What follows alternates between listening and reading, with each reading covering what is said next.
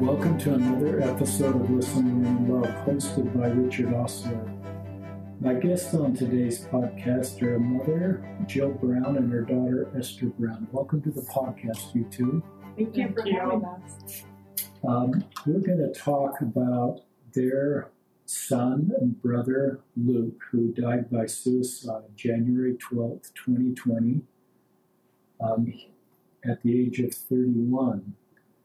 And this will be a podcast. The goal of doing these podcasts are several-fold. One is to honor Luke.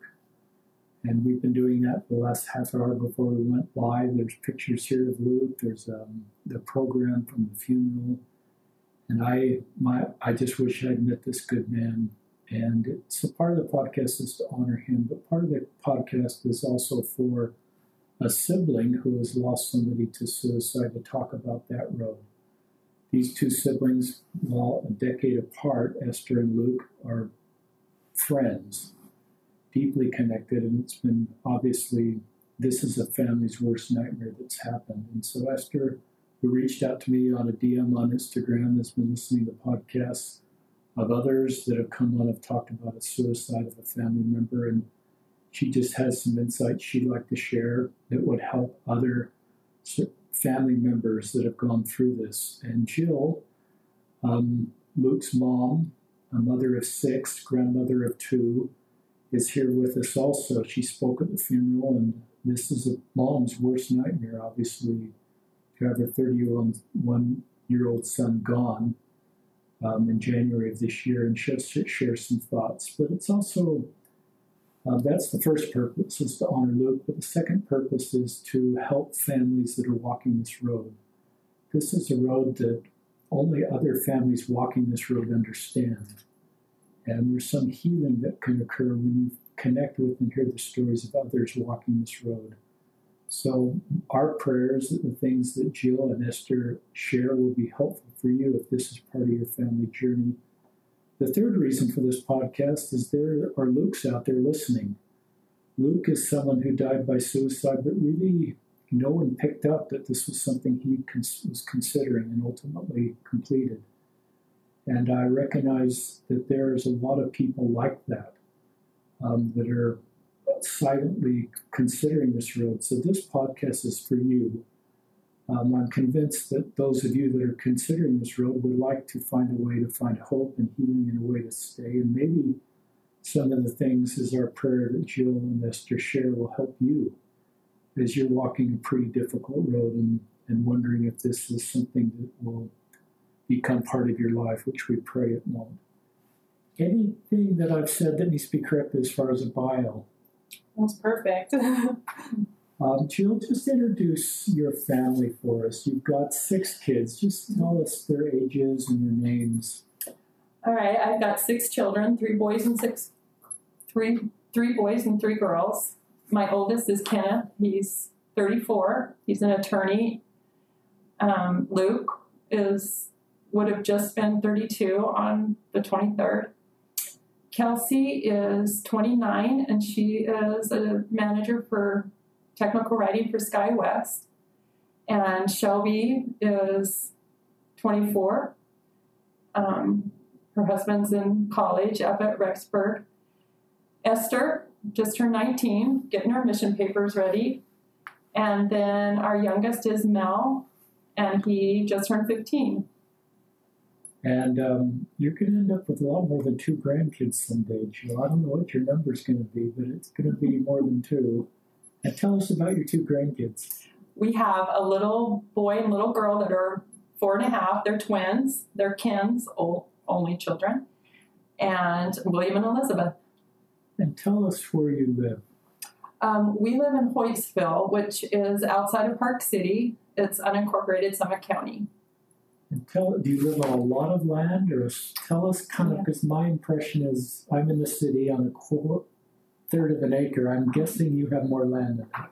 Yeah, we have 250 acres up on above Hoytsville. Our nearest neighbors are cows. My brother-in-law's cows. We don't have any cows. We try to keep 2 dogs alive.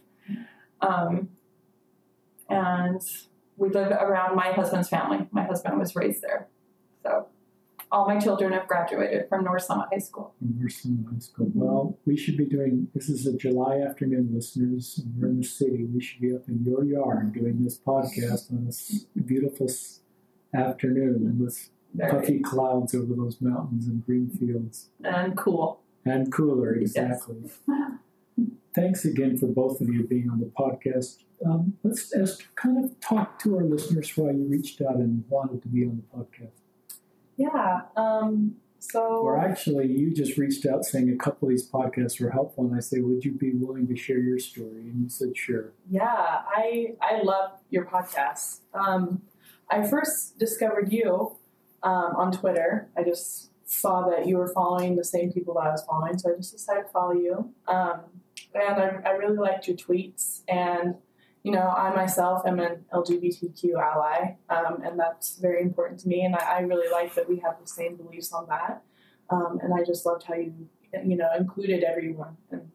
And you really made me see the gospel in a new light and have strengthened my testimony in that way. And then when my brother passed away, I was going through a really rough time, as I'm sure anyone who's gone down this road, they know how I feel. And I was on Facebook, and I don't know how I found it, but I found Leanne. Like, I saw Listen, Learn, and Love by Richard Ostler, and I was like, I know that name somehow.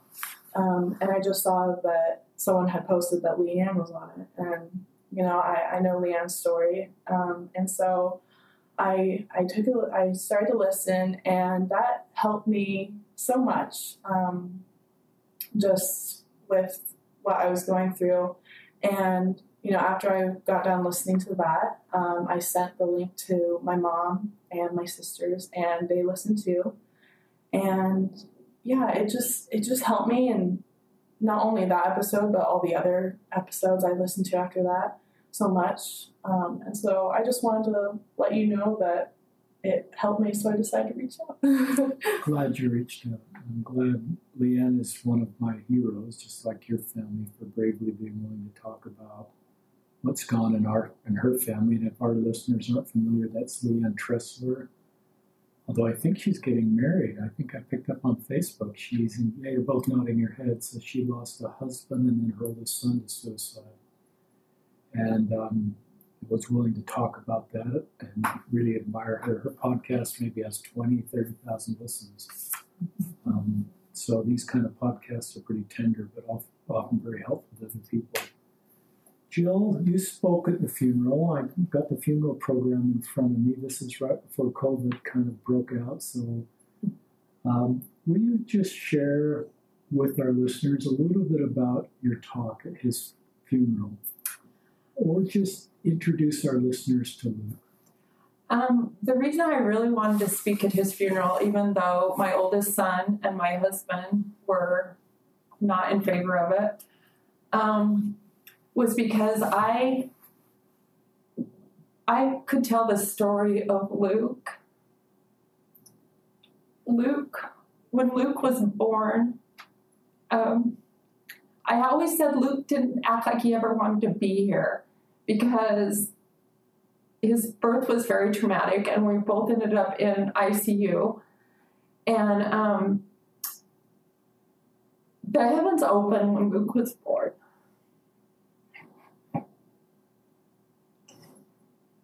And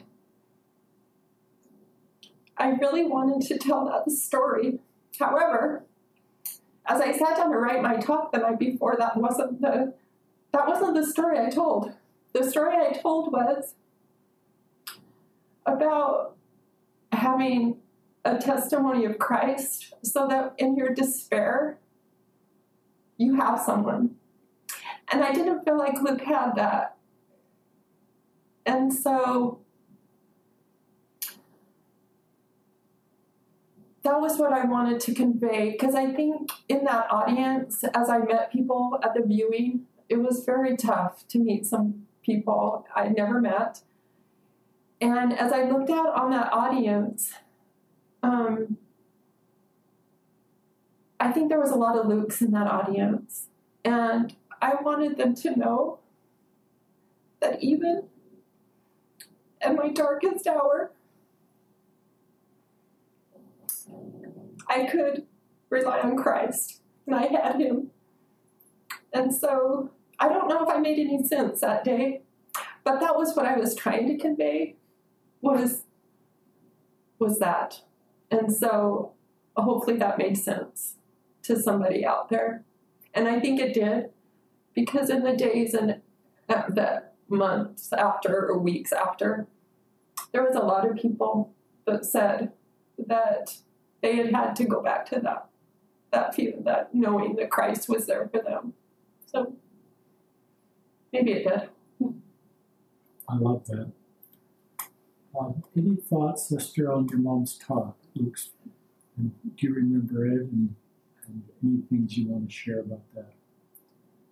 Yes, I do.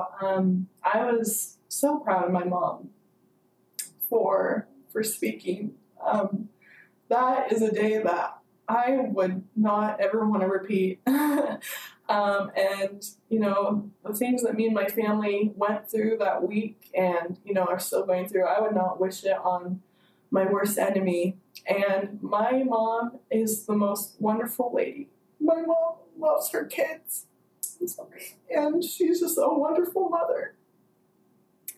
And her and Luke had a very special bond. And I remember the night before the funeral, I went downstairs to say goodnight to my mom, and I saw her writing that talk. And I'm sorry, I'm losing my trail of thought, but when I saw her stand up, although it was very hard, my mom looked like an angel to me. And she has gone through a rough couple of years after my grandpa passed away. And, you know, because her and my grandpa were very close. And, you know, Luke kind of saw that she struggled with that and struggled with coping. And so I'm sure that day when she had that strength to stand up and talk at his funeral after all she had been through with losing my grandpa and Luke, I'm sure Luke was just so proud. And her talk was so beautiful because it's true. When you're in your darkest moments, this is something I have learned as I've gotten older, is that no matter how heavy you feel or how hard life seems to get, Christ is always there. Christ suffered on the cross for all of us. And I truly believe that Christ knows us, and he knows how Luke felt, and he suffered with Luke. And when Luke crossed the veil, he was there to welcome Luke with his open arms. And it was so wonderful to see my mom stand up and speak about that, how Christ is with us through everything, and all we have to do is just go to him. And I just thought that was really beautiful. I love that you chose to talk about that as part of your talk, and I think I really agree with what you taught, Jill, is that Christ is there for all of us. And I think sometimes we believe he's not there when we're not our best or doing our best, or we sometimes think we're not worthy of his love or his acceptance or his help in our lives. And I think that's just not consistent with our doctrine. I'm so glad you taught that. Sometimes people think, well, I'll kind of get back to where I need to be, however that's defined by someone, and then I'll be worthy of Christ's help, and then I can connect with. I think all of us are parents, and we'll meet our kids where they are, and we just want to walk with them. So, you know, I'd love to talk more about Luke. You know, you've got these pictures here on the table. This is a beautiful young man, is given with full of life and goodness. Why don't you go first, Esther? Let's talk about your brother. Yeah, of course. Luke was an awesome guy. I mean, there are so many words to describe Luke. He was just a wonderful big brother. Me and him are 13 years apart, and my 4 older siblings, so Kenny, Luke, Kelsey, and Shelby. They're my half siblings. But from the moment I was born, I have always been accepted. I said this, I sang at his funeral, but before I sang, I spoke a little bit. And I said, we may, this is kind of a cheesy statement, but it's 100% true. We may be half siblings, but there was no half love. They from the moment I was born, they accepted me. And Luke was wonderful at that. I mean, all my siblings are, but Luke was absolutely wonderful at that. From the moment I was little, we were pals.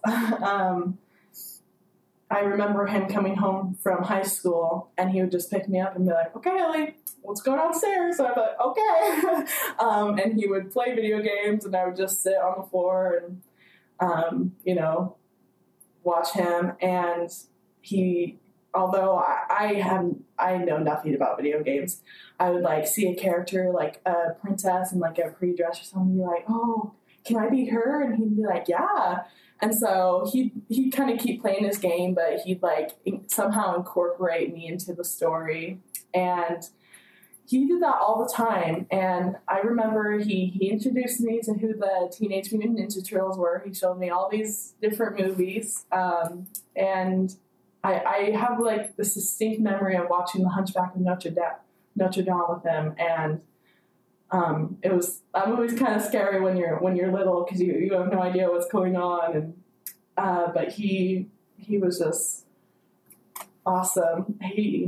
I don't know. He was just awesome.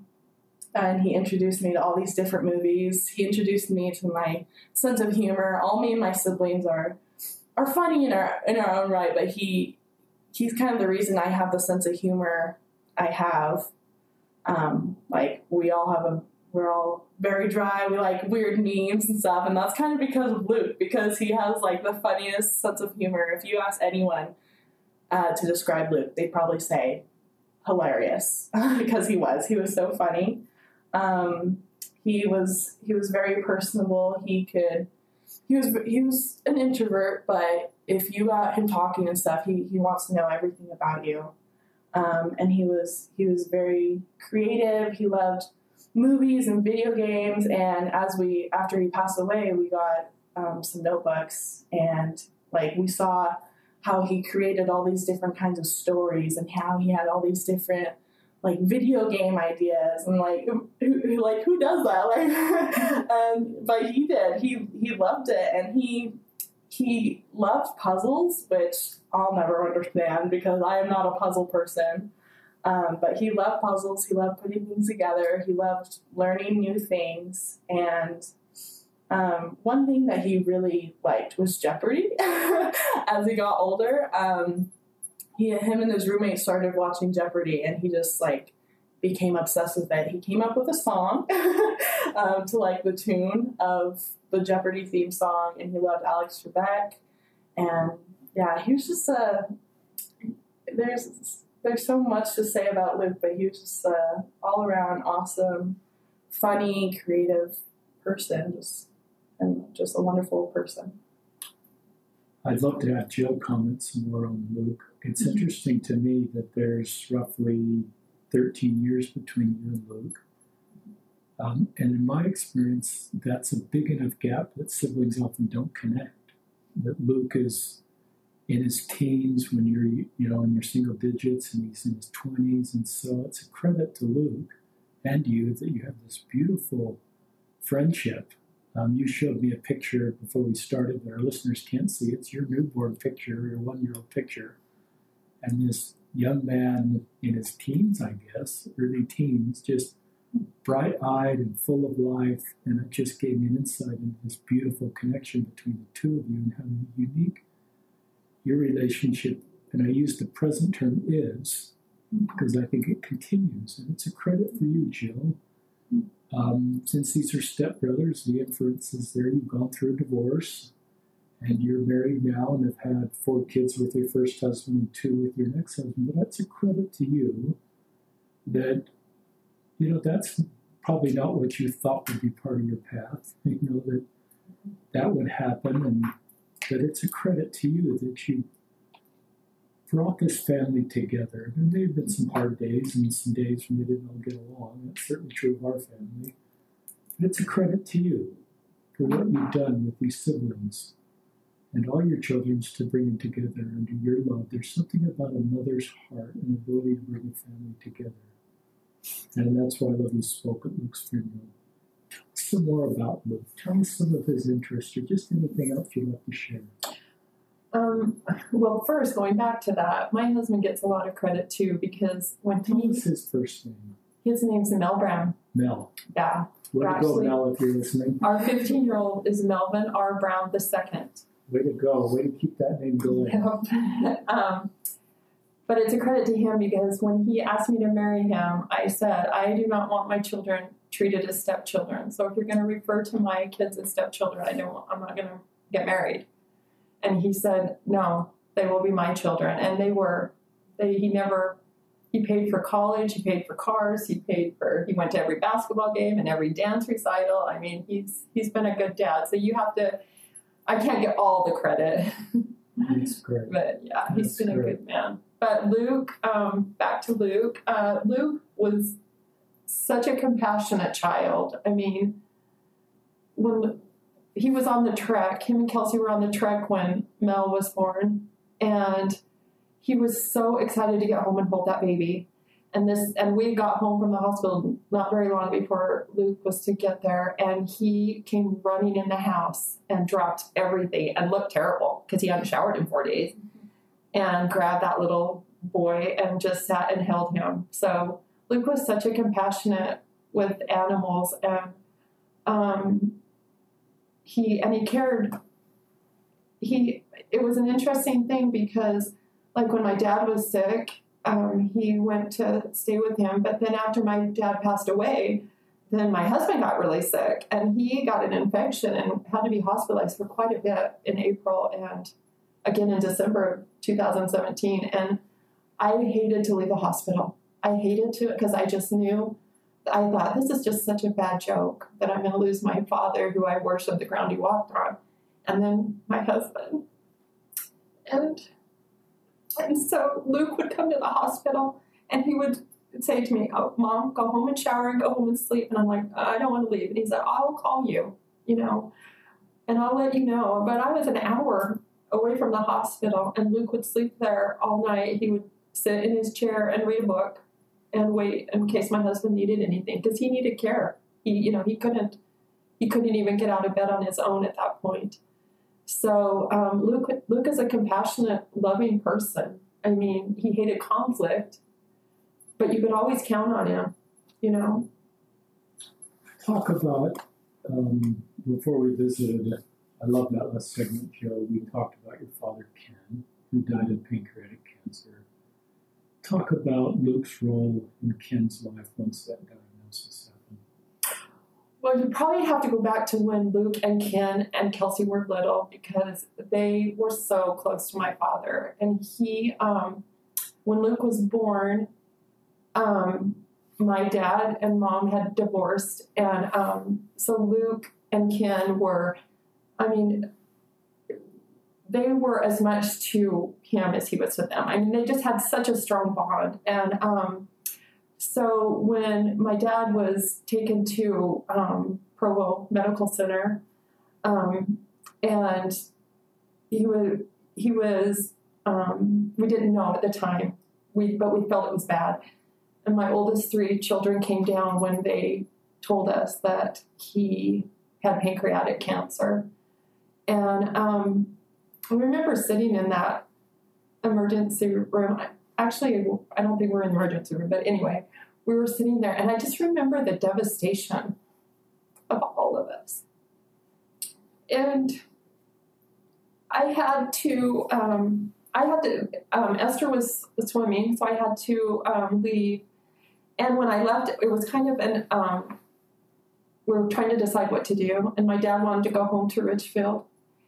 And so I left the hospital, went to watch Esther swim, and I called back to talk to my daughter, Kelsey, to see what, if my dad had left and what was happening. And she told me that Luke had gone to take a test because he was enrolled at Salt Lake Community College. And he had quit his job, and he was headed to Richfield to stay with my dad for as long as it took. And we knew it wasn't going to be long because of being in pancreatic cancer. It was stage 4. And he just moved to Richfield from Salt Lake and sat next to my dad and laughed and did puzzles. And while my dad slept, he would just sit there quietly. And that was just the kind of kid he was. You know, I'm assuming that Luke is 21, 22, 23, during this time, or maybe older. If he's probably older because your dad died about 3 or 4 years ago. He was like 29 or 30. So he's still old. But that's the time, at least in my life, I was pretty selfish during that time. I kind of had my life planned, and I just admire it. Just think gives it me and our listeners an insight into Luke, and the fact he could just flip on a dime and realize what was the most important thing, and just go to Richfield and be with his grandpa, your father, Ken. And I love what he did. He was just there, and it wasn't very complicated. And he's just playing puzzles and talking and just there. And I have to think about their relationship on the other side of the veil. Do you go there sometimes, or have you had feelings about these are the two most important people in your life that are on the other side of the veil? There's a lot of people in your life that are important in your life that are here, but I'm guessing the two most important people to you that are gone are your husband, Ken, and Luke. Yeah. Well, I was actually at his birthday the other day. I was thinking, I'm a cyclist. I ride my bike many miles a week, and I'll sit or I'll be riding and I'll think just something, and I'll just think my dad and Lukey are somewhere close, just barrel laughing, because Ken and my dad and Luke had a special language. They would laugh, and you would be like, I do not know what is funny, but they would just laugh. And so I think probably they are barrel laughing over some funny things, and they're probably crying at others. But yeah, they had such a strong connection, those two. I know my dad was there in Luke's final hours. I know he had to be. Love that. I believe that. Esther, any thoughts that come to you about Luke and your grandpa, or just more thoughts about Luke? Oh, well, it's true. Luke and my grandpa, Grampy, that's what we called him, had a very special connection. There's a story. So when I was just beginning high school, so I was probably 14. Luke asked me if I would go to Richfield with him to visit our grandpa. And I was like, yeah, of course. And so, we packed up and went down to Richfield. And my grandpa was a hard worker, and he accomplished so much. He was a lawyer, and he was a coal miner when he was, and he did all these things. And even when he was mid-70s, he still stayed busy, which I would never understand. When I'm 70, I'm gonna be chilling. And so anyway, so he had a farm, and he had bees, and the bees were usually in his backyard, but someone was spraying pesticide in the field next to his house, so he had to move the bees across town. And at this point, I was reading Harry Potter, and I was pretty engulfed in Harry Potter. And so I remember I was just laying on the couch, and my grandpa was like, hey sis, do you want to come with me to, see my bees? And I was like, oh, I'm okay. I also am afraid of bees.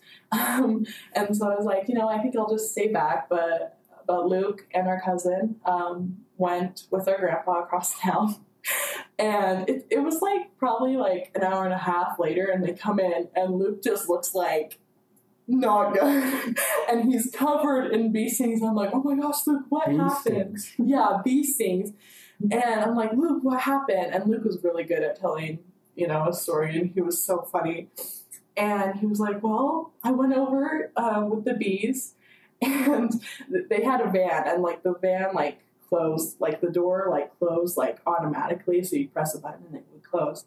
And he was like, I was just standing there with the bees, and me and Mackenzie were standing there, and all of a sudden the bees just started attacking us and swarming us. And so him and Mackenzie like bolted it to the van, and the bees followed them into the van and were stinging them. Yeah, and they kept stinging them. And while he was just like screaming, like trying to like close the door, but it was automatic, and so it was so slow, and so they were just getting stung by bees. Well, my grandpa, who was like the toughest man I'd ever met, he like the bees would sting him and he'd just swat them off. Like he got stung by like probably like 10 bees that day, but he acted like it was nothing. And so I just remember that, and that was just so funny to me. And that was just the person he was. Luke was just very like giving and hilarious and great at telling stories. And I really, looking back, I appreciate those moments I had with them. Like as a 15-year-old, that seems like kind of like a small thing. Going to stay with your, grandpa. Like I'm sure I wanted to do other things, but I just love being around Luke, and I have so many more stories I could tell with them, but looking back, I just appreciate those moments. What song did you sing at the funeral? I sang Somewhere Over the Rainbow because he loved The Wizard of Oz, and so I thought about other songs to sing, but I ultimately picked that one just because that was his favorite movie, and I just thought it would be a good tribute, and I like the words in that song. Love that. Just touched by both of your remarks so far. The beautiful family you have. Do either of you want to talk about just what it's like to be a mother or a sister of someone who dies by suicide and how painful that is? Is there any vocabulary you can use, or how do you describe that to other people? Anybody want to talk about this just road that you're walking? It's just the worst road I can imagine a parent or a sibling walk. The thing is people ask you, and it's so hard to put into words. There's such a void. There's no family holiday. There's no birthday. Nothing's complete anymore. There's such an emptiness without him. Even if he just came and sat and read a book, at least he was there and we got to see him,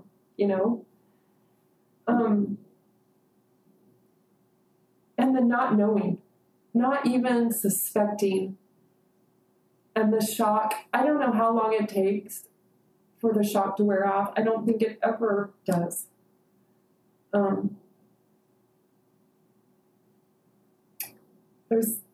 It's just an emptiness that will never be filled. It's the first thing that you think about when you wake up. Like, I'll wake up thinking it's going to be an awesome, bright day. It could be just any day.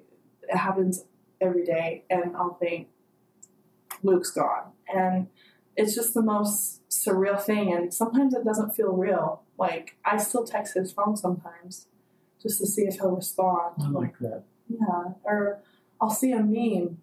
In fact, a few days after he passed away, I was sitting in my apartment, and this old cartoon that we used to watch came up on my Instagram. I don't know how. It was turned into a meme form, and I was like, oh my gosh, Luke would love this. And then I remembered, Luke can't see that, or I won't be able to send that to him because no one's going to pick up the phone. So it's very surreal, and my emotions change. Sometimes I said this in a post I posted a few days ago, sometimes I'm, broken and I cry, and sometimes I'm just stoic because it's just kind of how my body processes it. It's just, I don't know, it's so much that my body kind of sets it aside, like it's so much trauma that I have to deal with that, it's always background noise, but sometimes it hits like really hard, or sometimes it's just like, oh yeah, Luke's gone, and yeah, it's just crazy. I love the word you use, Jill Void. And I guess I want everything to be all better for your family and everything back to normal, but I think when you talk like that, I realize that's never going to happen. And maybe that's just the reality, and you're accepting that our family's never going to be the same. And this void of having Luke gone will last your whole lifetime. And your kids' lifetime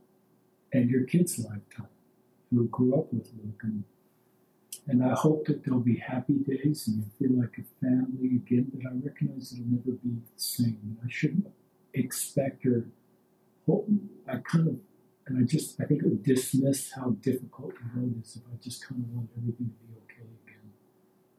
I think a lot of people want it to be okay. I think a lot of people in your life, they don't understand. They haven't lost a child. And they want it to be okay. But you never go back. When my dad died, I had come to accept the fact that he was going to die. But you never plan on burying your child. You don't prepare for that.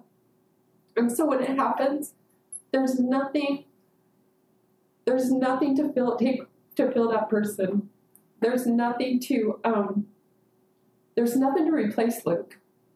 Just like my other 5 children, no one will ever replace each individual child that I have. And I think that's probably the hardest thing for other people to accept, because they don't understand. And you find yourself isolating yourself because people don't understand. And I think that my kids, especially my daughter, Kelsey, I think that's how she feels. People think you're going to get up one day and you're going to feel better, but you're not. You don't feel better. And I think that's why, I think it's so important to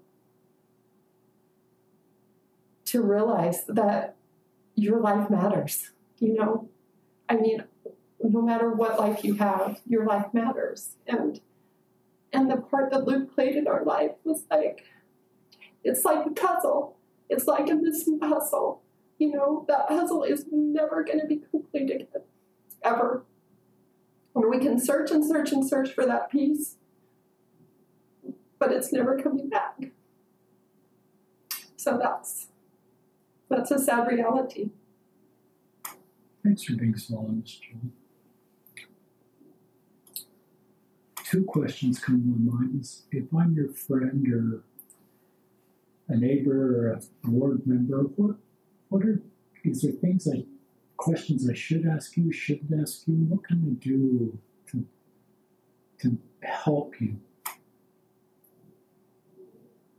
And maybe Esther wants to answer that too. Either of you could answer that. I can answer to the fact that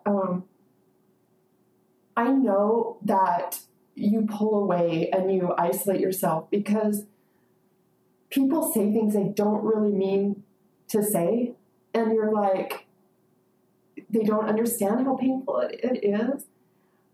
Sometimes you just want a friend that will just walk with you, and sometimes you don't want them to say anything,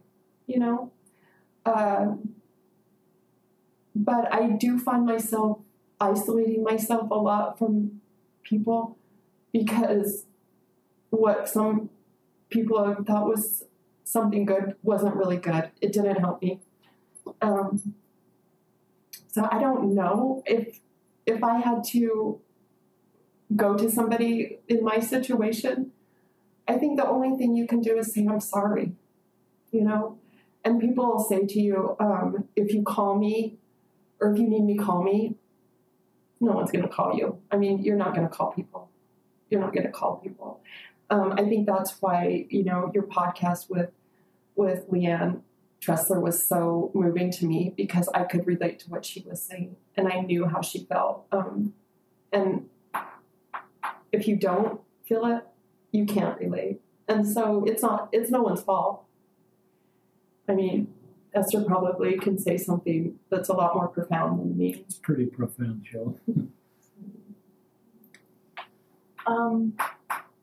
I just remember after Luke died, I was home because my friend was in a play and I wanted to come up and see him in the play. And right after I found out, I had driven my friend home, my roommate home. She grew up in the same town as me, so we both went and saw the play, and I drove. So she was needing a ride back to school, and I remember after Luke passed away, I called her and I said, Peyton, I said, my brother just passed away. I don't know what I'm going to do, and all this stuff. And I didn't even really want to go back to school, but my parents encouraged me to, which I'm glad they did because I was glad to be in Ephraim where I went to school. Just, to have some time to work it all out, like a few days to work it out with my professors and everything. And, I told Peyton, I was like, Peyton, I don't know what I'm going to do. And she said, okay, well, I will drive. She's like, just bring your car over and I will drive. And, not a lot of words were spoken during that drive, but I knew that she was there and she was there. She's amazing. Her and all my other roommates, so many people have helped me through this. They were amazing. And Peyton has never gone through what I have gone through. And I hope she never does. But she was there. Like, she didn't know what to say. And a lot of people didn't know what to say. And that's kind of like the best thing you can do is like admit, be like, I don't know what you're experiencing. I've never been through what you've been through, but I will be there for you. And so just saying that and just, saying I'm sorry is the best thing you can do. So many people have helped me. I already said that, but, just being there, like, you don't even have to say anything. If it makes you uncomfortable, then that's okay. Like, because this is an uncomfortable situation. It's a really hard situation. But just being there and being a friend is just amazing. And I owe so much to so many people.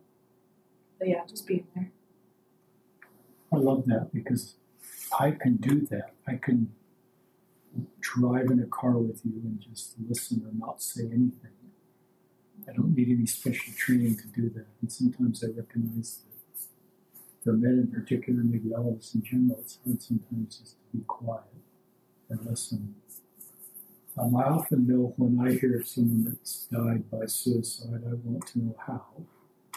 And I want to know kind of the backstory. And I've learned I've tried to get my mind out of that space and try to learn about the person and just honor that person by pretending to be at their funeral and hearing their family talk about, just like we've been doing in this podcast. So, because I find there's a curiosity in my mind that would love to know, how somebody died by suicide. What was the means? And did somebody find him? And just sort of all this morbid stuff that only me asking you those questions generally adds to your load and re-traumatizes you.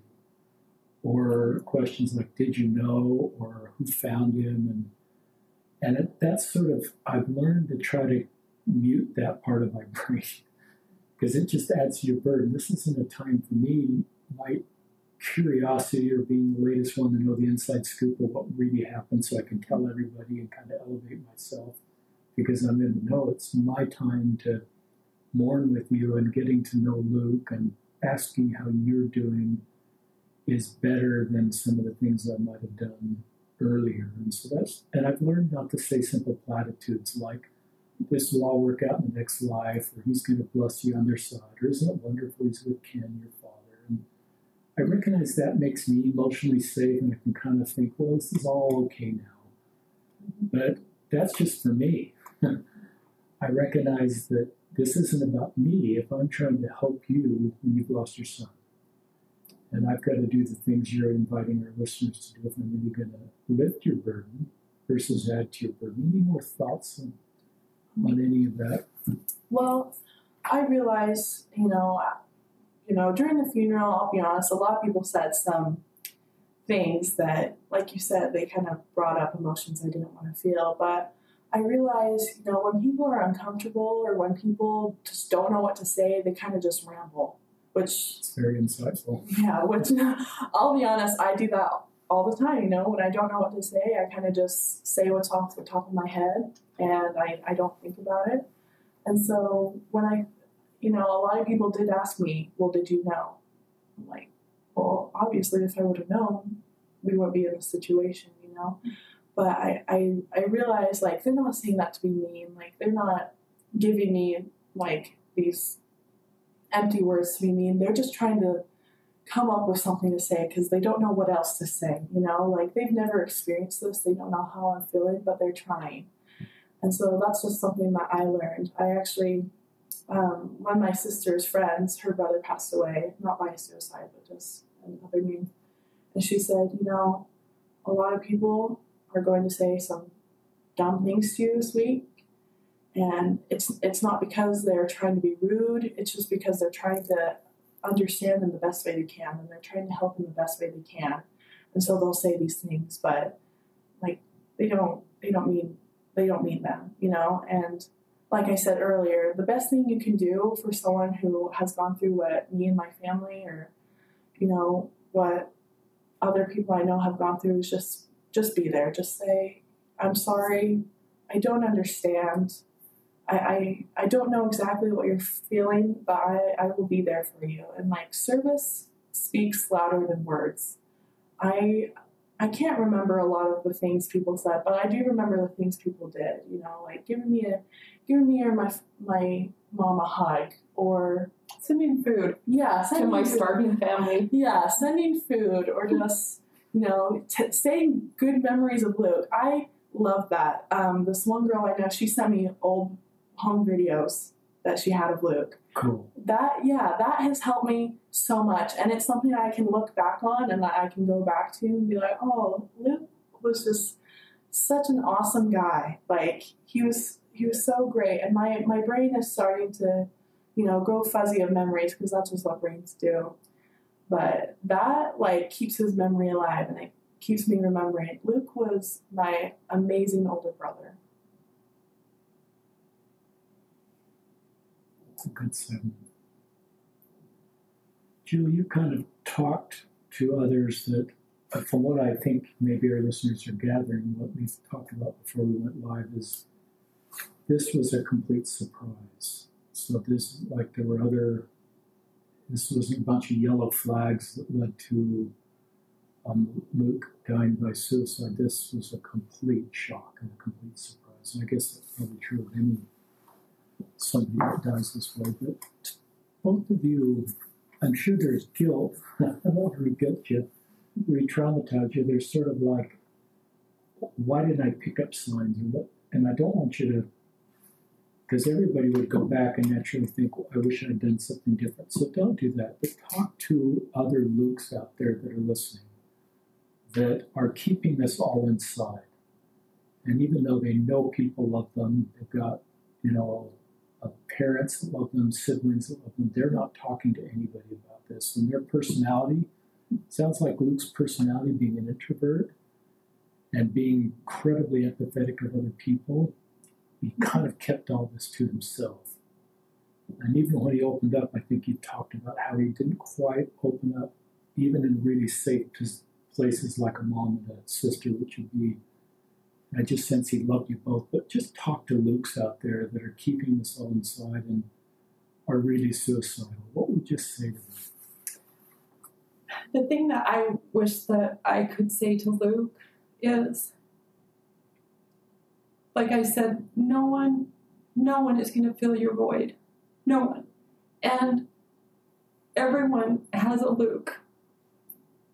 But if you don't talk or you don't reach out, we don't know. We have no idea. And we live a life of what ifs, you know? If I had known, I would have never left his side. I would have got him every help. I mean, I know that there's people that live in darkness, and we don't understand it if we don't have depression. And I have an extreme sadness because of Luke, but I could never say that I knew depression, you know. Losing my dad was devastating, and I have a cloud of sadness, but I never gave up hope. And if you have that feeling of hopelessness, you have to find somebody that can help you. We need you. No one is going to fill your life. No one is going to replace you. And so for you to suffer like that alone, everybody wants to help you. There's not a mother in this world that wants her child to go through that. There's not a sibling in the world that wants their sibling to go through that. But I don't know how to stop it if you don't know, if you have no idea. I mean, that's why I've tried to think of how to honor Luke's life. I don't want Luke to be forgotten. But he never called a suicide helpline. He never reached out to a counselor. He was scared to death to be addicted to anything. He wouldn't take any kind of antidepressant. So how do you know unless you will say? So I'm just begging anybody that is in a dark place. Just a simple, please help me. That's all you'd have to say. I would have gone at any time in the night or day if I just would have known.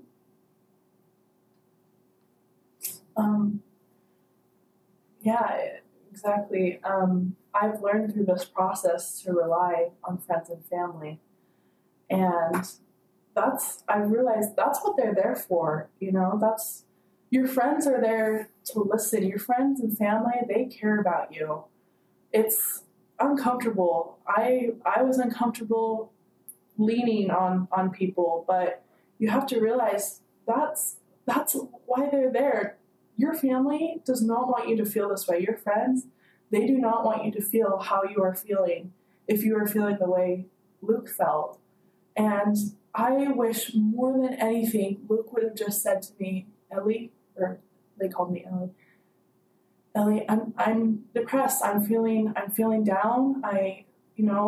These demons are kicking at me and they're winning and I need help. I would have done anything, like my mom said, to get him help. And I would have said, okay, Luke, I will help you. I keep losing my train of thought. I'm sorry. You're doing great, Esther. I love what you said, that I've learned to rely on other people. Yeah. And I think that's a sign of strength. I think sometimes we have this phrase in the church that I like. It says, work out your own salvation, which is true.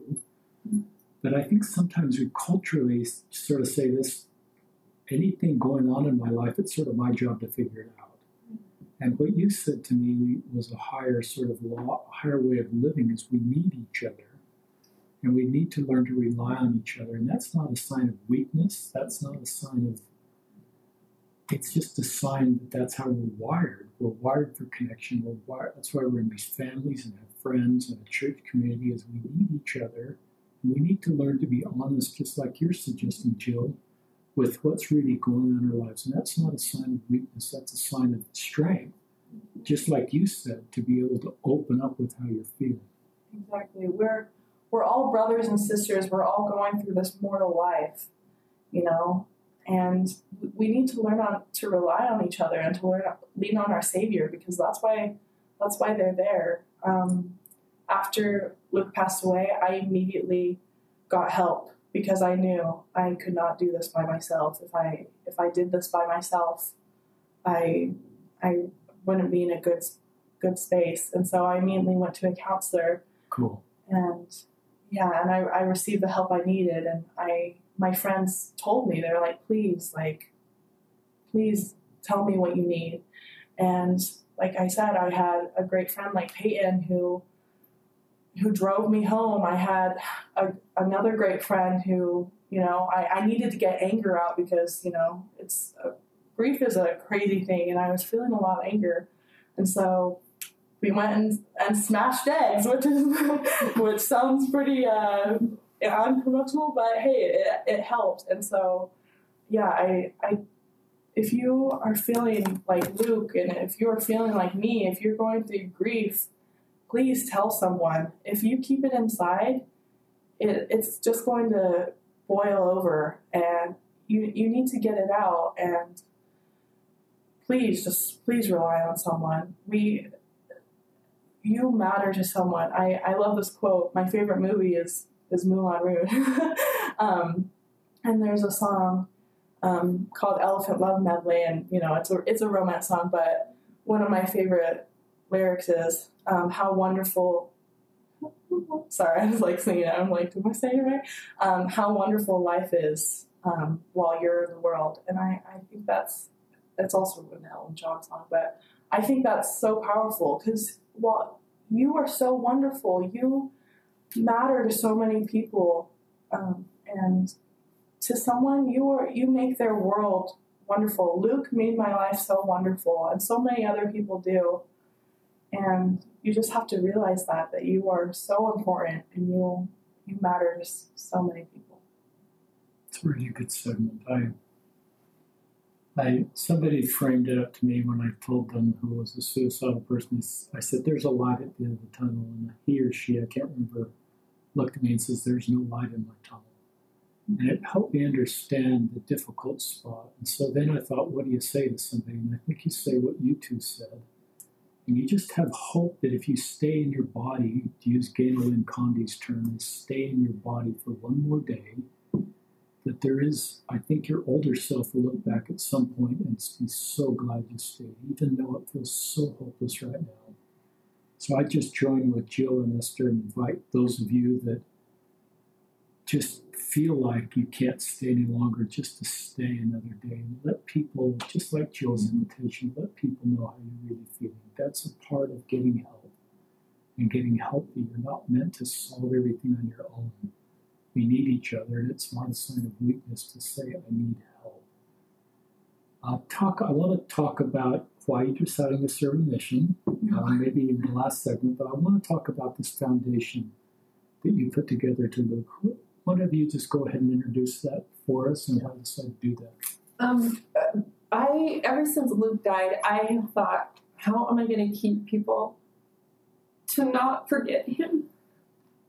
And so my siblings, my brother and my sisters, and my nieces and nephews and my kids, we just kind of brainstormed what we could do. And we decided that we could start a foundation and award scholarships to people that we think are,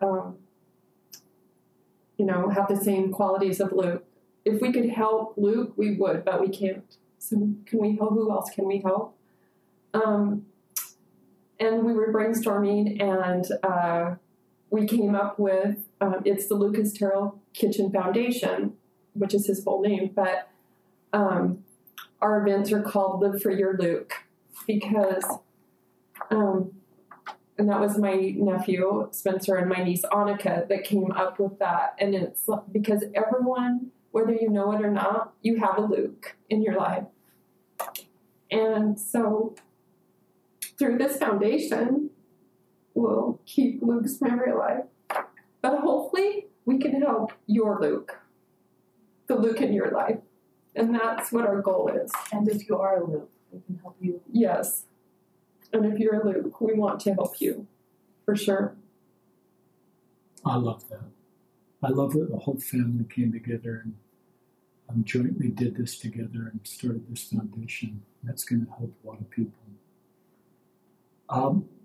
Tell us why you decided to start a mission. Tell us a little more about that, Esther, and just any story you want to share. Just as this brought you closer with God when Luke passed away, closer with our church, further. Did it get complicated, or has it always been pretty easy? Anything you want to share as part of your faith journey, just navigating all this, and now your decision to serve a mission? Thank you. So last year, before Luke passed away, I was working and I had just graduated high school, and I was going through a spiritually hard time. Yeah, I just didn't know how I felt about the church. I always knew that there was a God and that, Jesus Christ is my Savior, but I didn't feel their love, and I wasn't really focusing so much on, my spirituality. I was, focusing more on worldly things, and, my spirituality just wasn't really a priority. And then I went to church, and there was a fast and testimony meeting, and this girl, she shared, her testimony about how she needed an answer to a question, and so she went to the temple, and she got the answer to her question, and I was like, okay, I wonder if she's going on a mission. And so Casey, that's her name, I messaged her, and I was like, hey, Casey, this is random, but, what, I was just wondering, are you going on a mission? And she messaged me back, and she was like, no, I'm not going on a mission, but I am going on a service mission, and all this stuff. And, that was really just all I was wondering, if she was going on a mission. And so I was like, okay, that's great. And I was just going to end the conversation there. But I got the prompting to ask her for help. And so I reached out to her and said, Casey, I'm going through a hard time spiritually, and I just want to, I need someone to talk to. And she was like, okay. She was like, we can meet up and have dinner tonight. And I was like, okay. And so we met up, and we went to Denny's. That's not important, but I love Denny's. And she did help me through it. She told me, she was like, God knows you, and God answers your prayers. And, she told me, she's like, I don't know exactly what you're struggling with, but you can always rely on him. And I was like, okay, that's great, And I went home, and I was just laying in bed, and I was just on Instagram. It was the most insignificant thing. And I got this most overwhelming sensation in my body, and this the words got burnt in my brain, go on a mission. And it was so powerful, and I was like, oh my God. At this point, I did not want to go on a mission. I hadn't even thought about that. And I texted my friend Peyton, who was also my roommate. I said, Peyton, I just got the prompting that I need to go on a mission, but I don't want to go, Peyton. And Peyton's so supportive. She's such a sweetheart. And she was like, well, she's very reassuring. She's like, okay, maybe it's not a full-time mission. Maybe it's just a couples mission or a service mission. And I was like, yeah, maybe. And so I called my sister Shelby, and I said, Shelby, I just got the prompting to go on a mission. And Shelby said, oh, I know. And I was like, what do you mean you know? She's like, Ilya, I think you would be an amazing missionary. And I was like, oh, I don't know. And she was like, well, just pray about it and think about it. And for a few months after that, I still did not want to go on a mission. It was just not something I had in mind. I thought I was going to marry, someone young, but then I went to college, and I was like, actually, no, I don't want to marry anyone. But, I was like, I came to know my Savior more, and I started to rely on my Savior more. And after Luke passed away, for the weeks after that, I was like, should I go on a mission, or does my family need me right now? And what I've decided is that if there's someone like Luke out there that's waiting for me and while I'm on my mission, and someone that needs to hear, that God loves them and, my message, then I will give my 18 months just to meet that person. I want to help. I want to help a Luke. And I did tell Luke that I was thinking about going on a mission before he passed away. And, Luke wasn't very serious. He was like, oh, that's cool, and just said stuff like that, but he was very supportive of it and everything. And I had a dream that he visited me, and he said, and it was right after he passed away, and when I was going through a really spiritually hard time, and I was angry, and Luke said, and I was thinking about not going on a mission. Luke told me in my dream, which is so not like Luke, because he was a very, silly person, but in this dream, he said, Ellie, Satan is going to try and tempt you and distract you, but you can't listen. And then he hugged me and he said goodbye. And I really think that I do need to go on a mission and stay true to God so I can help someone like Luke. And I'll be honest, I'm scared. I'm scared, and COVID is a thing that's happening right now, and I worry, and sometimes I don't do the right things, but I really do believe in the gospel, and something I believe more than anything is the eternal families.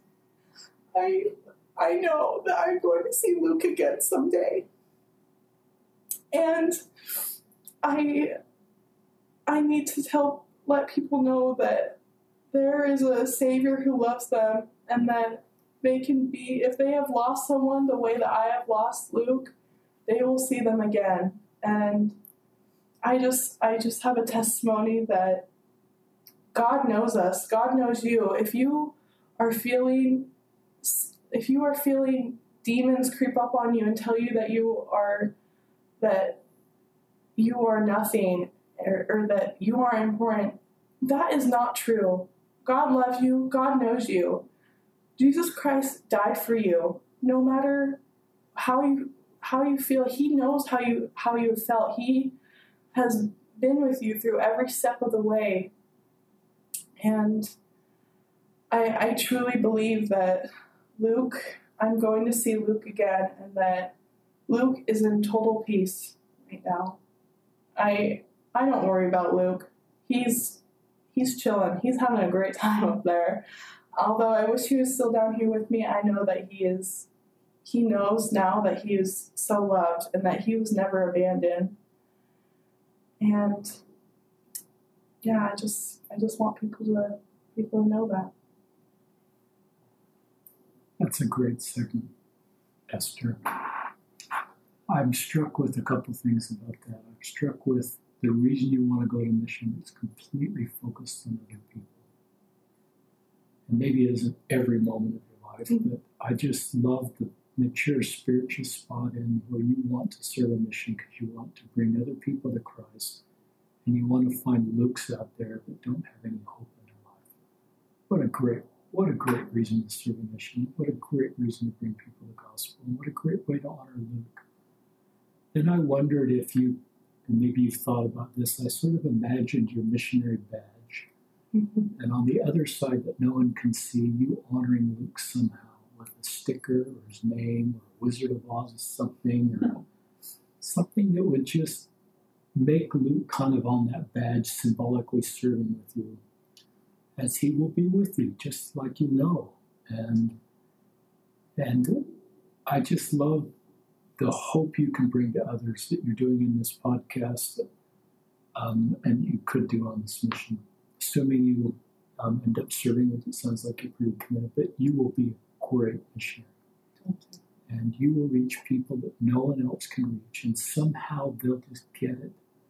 You'll just get their story, and you'll be able to identify. And they may not have a situation exactly like a family member, but you just have gifts that you have right now that will just make you relate to other people and be able to walk on sister roads because of the road you're walking on, and your companions and others will go, she just gets it. And that's part of your beautiful life mission, but there's still this huge void that looks gone.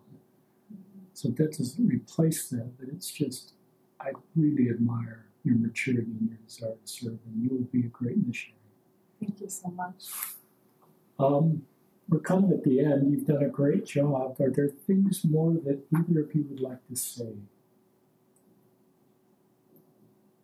Just that you're loved, and you are so important to so many people. And if you don't think you can tell a family member or a friend, please call, the National Suicide Hotline. Please message me. Like, I have Instagram, I have Snapchat. Please message me. My Instagram is queen.esther.brown, and I would love to talk to you and give you the help you need. But just know that if there's someone you don't think you can go to, you can. If you don't feel comfortable, you'd be surprised on how much people want to help and how good people are. So please, and just know that your Savior, Jesus Christ, loves and cares about you so much. Jill, any other thoughts you'd like to share? That was what I was going to close with by saying, if you are in a position, pray. Pray. If that's the only thing you can do, because Christ will walk with you. You might not know it, but I know He's walked with me. So it's not profound, but it's Powerful. It's what I have at this point. That brings us to the end of this podcast. I wish everybody could see the program here that I'm looking at from Lucas's funeral. Lucas Terrell Kitchen, July 23rd, 1998 through January 12th, 2020. This is a picture, it looks like a teenager there. High school graduation. High school graduation. Mm-hmm. With him and Grandpa. And this is Grandpa Ken. And I just love this picture together, and there's another picture in there with the two of them.